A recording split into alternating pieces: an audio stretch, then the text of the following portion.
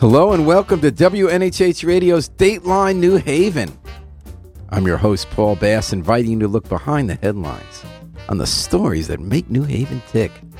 The man sitting in the WNHH studio right now doesn't just make New Haven tick. He makes us laugh, he makes us cry, he makes us sing and dance and throw our hands in the air and say, we love this town, at least once a month. His name is Andrew Wolf. He is the City of New Haven's Arts and Tourism Czar. And he's here to tell us about his plans to keep on doing that in the month ahead. Welcome, Andy. So great to have you in the studio, as always. Thank you, Paul. That's just so kind of you. Thanks for the introduction. And if you don't mind getting the mic a little closer to you, we're going to thank the New Haven Hospital for providing support for today's program.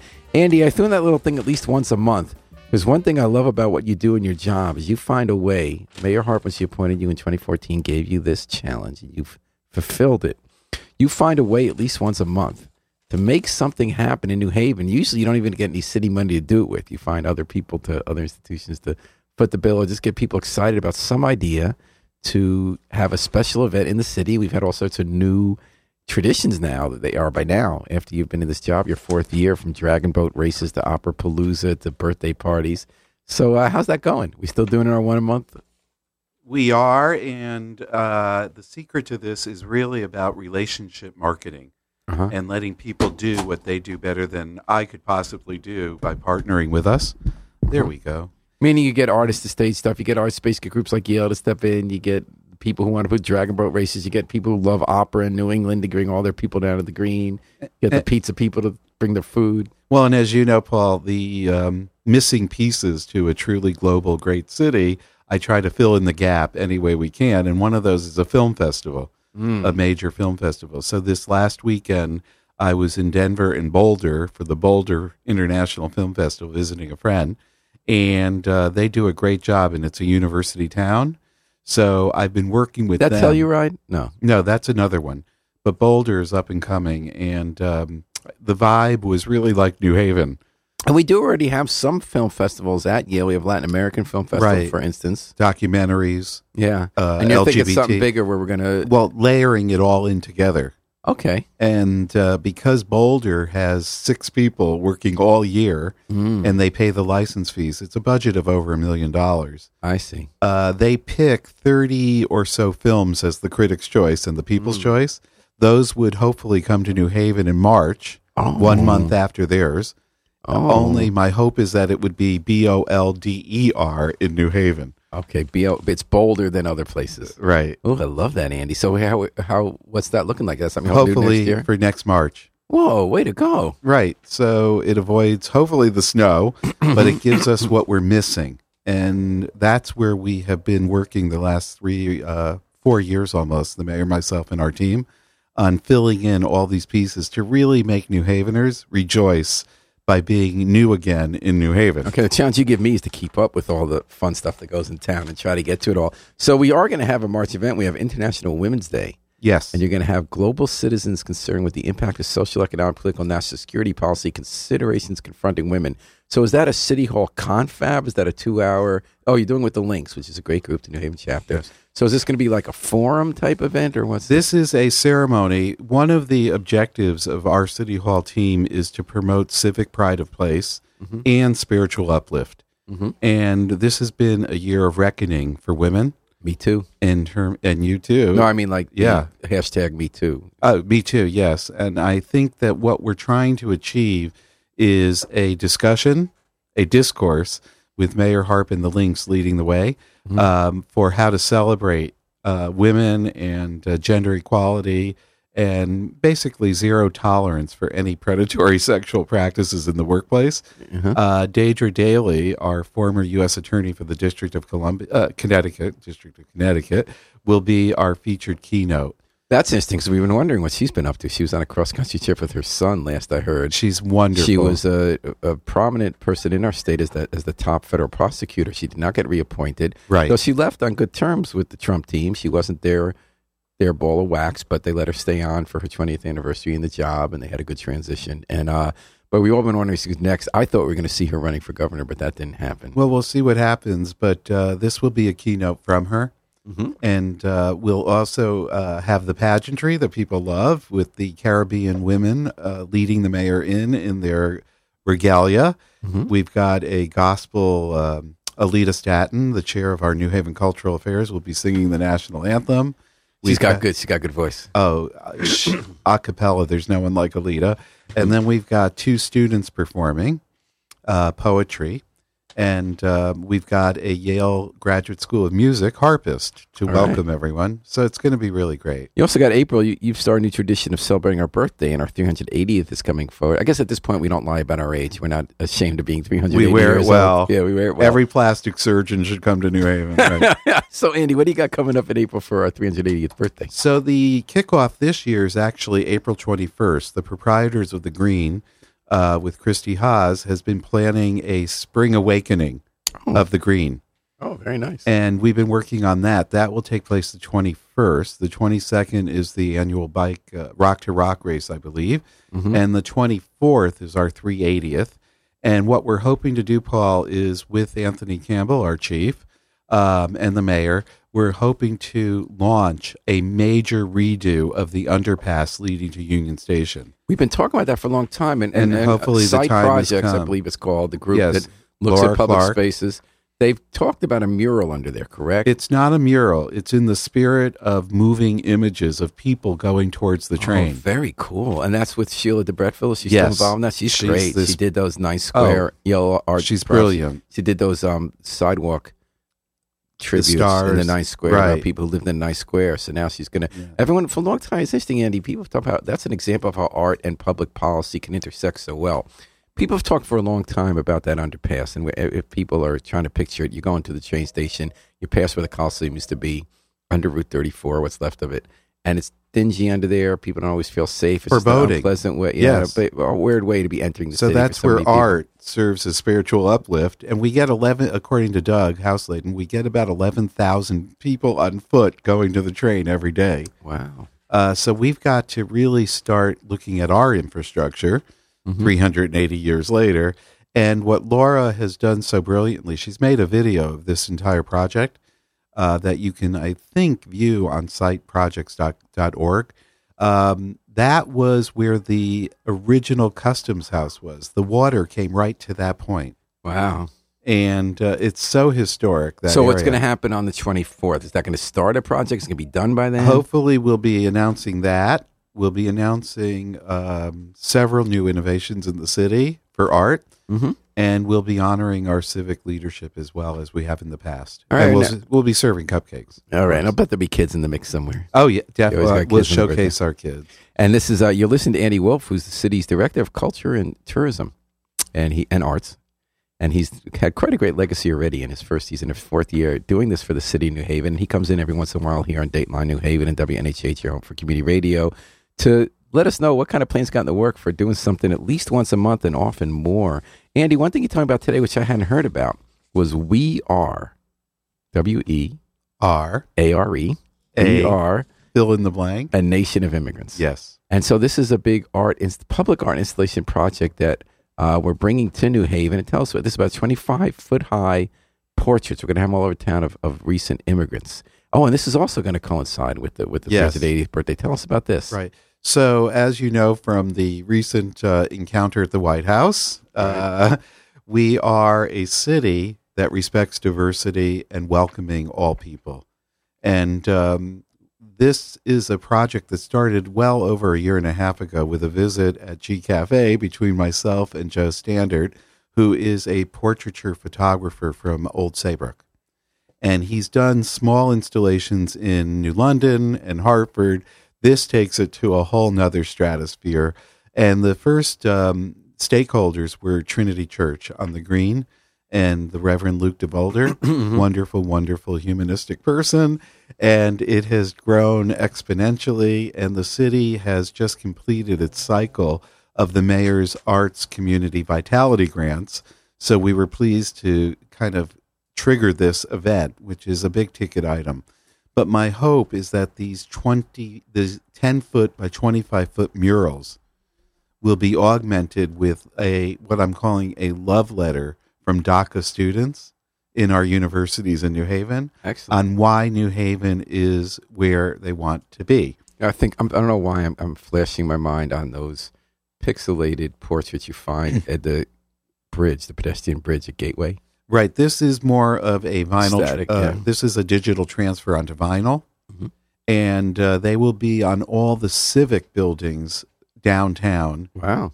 As well And where as will the words be? Where will the love letters be? underneath. Mm-hmm. So it will be a combination of the narrative and the portrait. This sounds great. And you'll see it on the front of the, not my preference, but we use it. Hopefully it will also be installed in 50 feet banner, a 50-foot banner on the Marcel Breuer Pirelli building coming into the city. And why would that not be your choice? I'd rather see the building open and functional. Yeah. Yes, What's up with it's that? not a billboard. We're still pushing. We have a great plan. Okay. Just have to get it done. I think this immigrant thing sounds great. It's going to put us on the map, and my hope is that it will travel. For me, Paul, and for you, there's no really reason why New Haven shouldn't be the gateway to New England. Mm-hmm.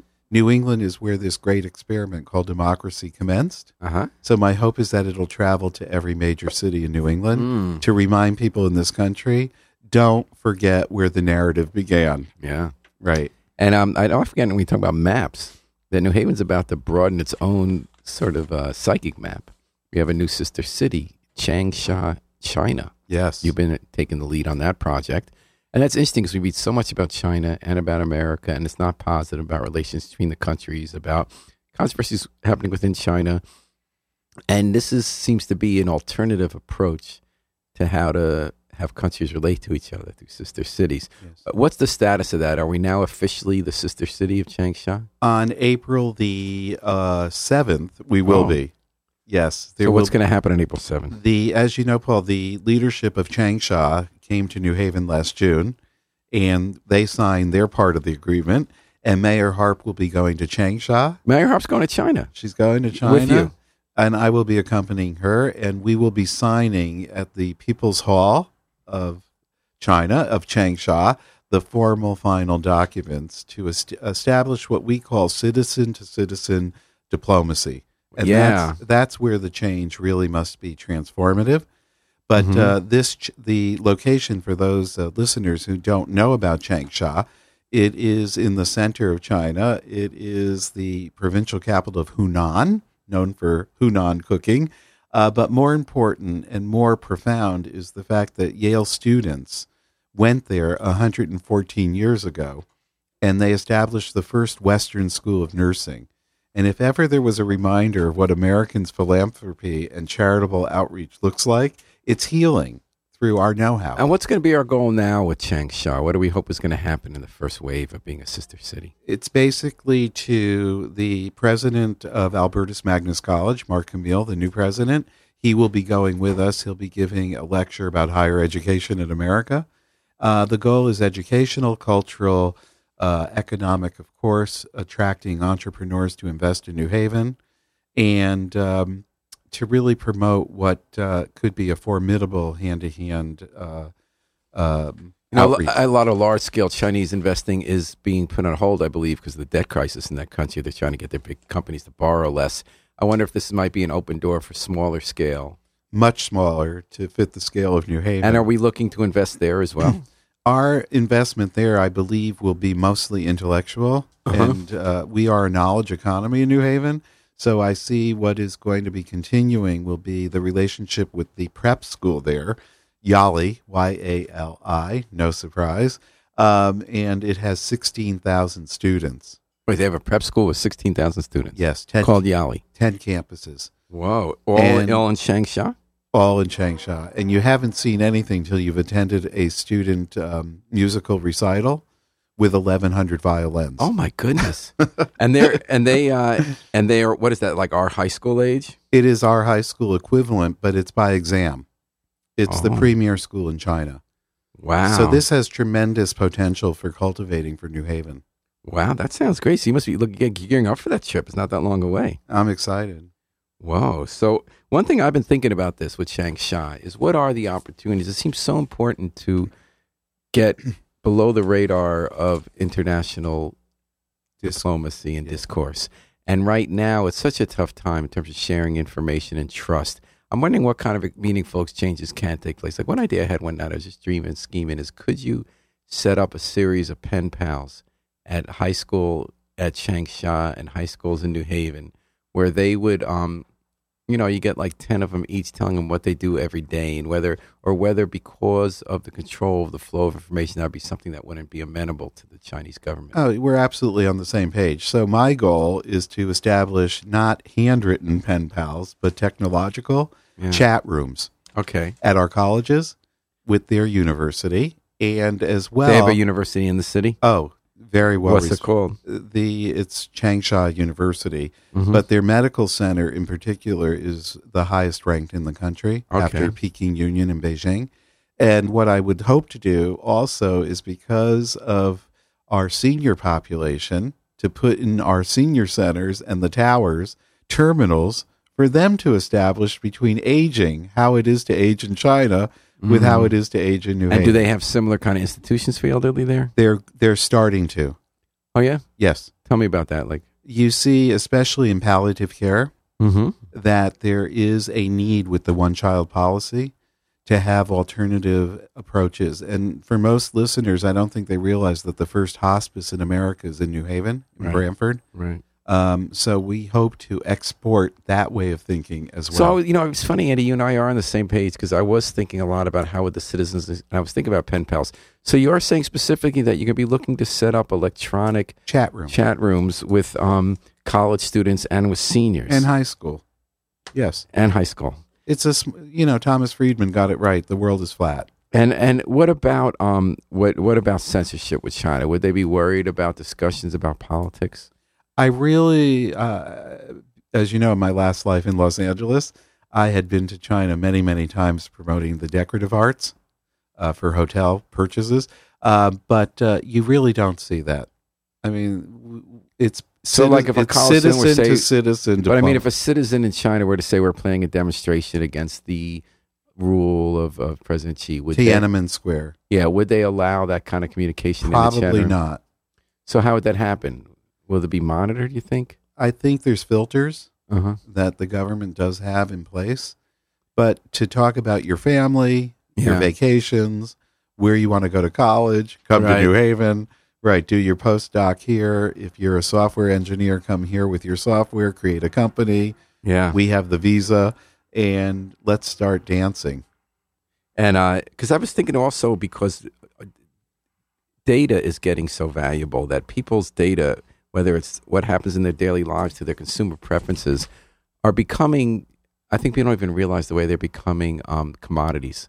So, for instance, the way that we get all this free stuff on the internet is because they're following our motions about where we're driving or what we want to buy or what we read, and that gets sold for consumer research. I was wondering if there are consumer possibilities in the kind of information that could be gleaned from these kind of exchanges. Well, it is a brave new world. Yeah. And we have to just accept the fact that, as Eisenhower predicted, the tools of technology can be our best friend, or they can lead to our destruction. But here's a case where they could really help us. Definitely. And another project I'd love to do with the new boathouse, which is a huge new advancement this spring, gorgeous building, is to attract the students at Yali who are interested in learning boating to come here for a summer clinic, to exchange our expertise in boating, which they don't have in Changsha. How close are they to rivers? And they're surrounded by a harbor just as we are. Oh, okay. And it was also the birthplace of Mao. Oh, really? Changsha is where Mao was born? Very interesting. I knew you'd like that one. And I'd like to also remind people that they're listening to Dateline New Haven and WNHH-FM, your home for community radio 103.5, live streamed at newhavenindependent.org.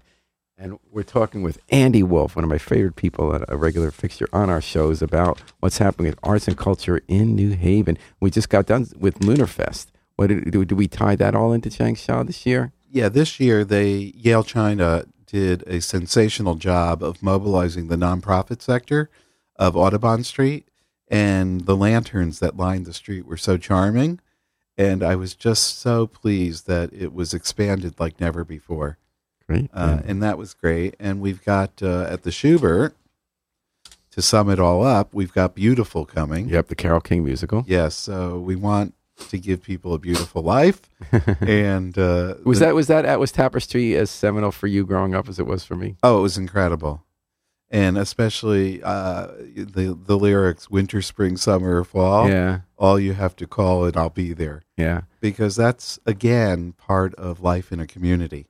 And I love and the beautiful. And you got to get up the song "Beautiful." You got to get up every morning with a smile on your face. Always. That's a great anthem. Always. I was wondering that didn't get to be as famous a song, but now we see a couple generations later, that becomes the theme for the musical because I think it was its most resonant message in that album. Exactly. But exactly. I loved Steve Martin when he was on Saturday Night Live. Did a version of had Carole King on singing. All you got to do is call, winter, spring, call, and they showed Steve Martin in the other room getting mugged and yelling out, Carole King, help!" And she's still singing the song in here. And the small world occurrence with Carole King and the musical is Sam Goldenberg, who's one of our former ACES teachers, has collected every album, and on his own of Carole King.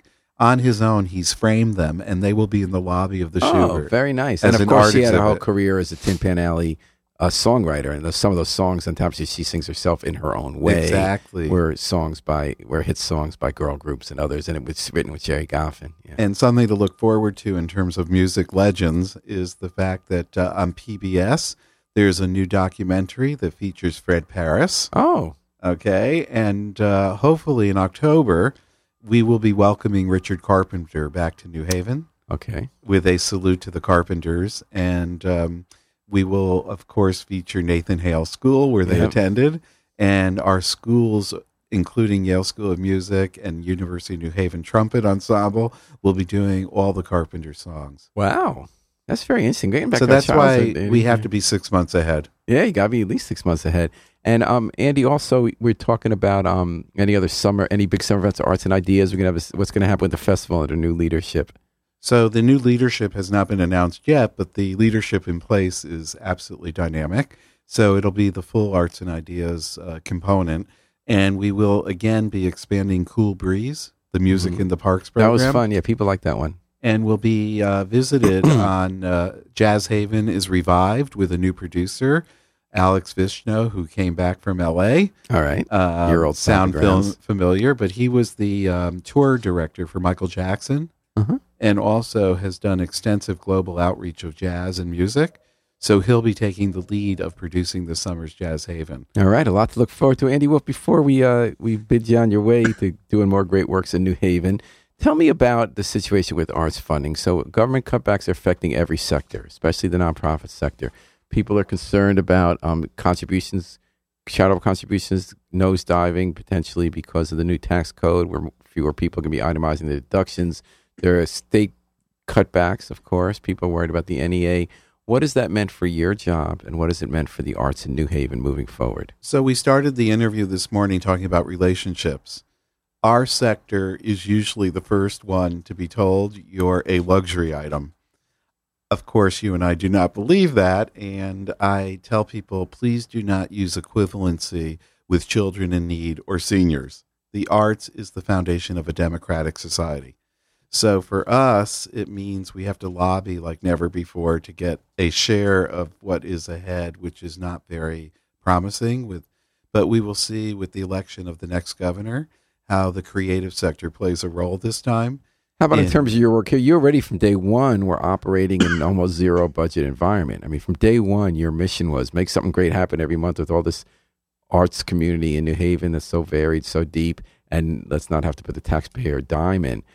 How is that going to affect that quest?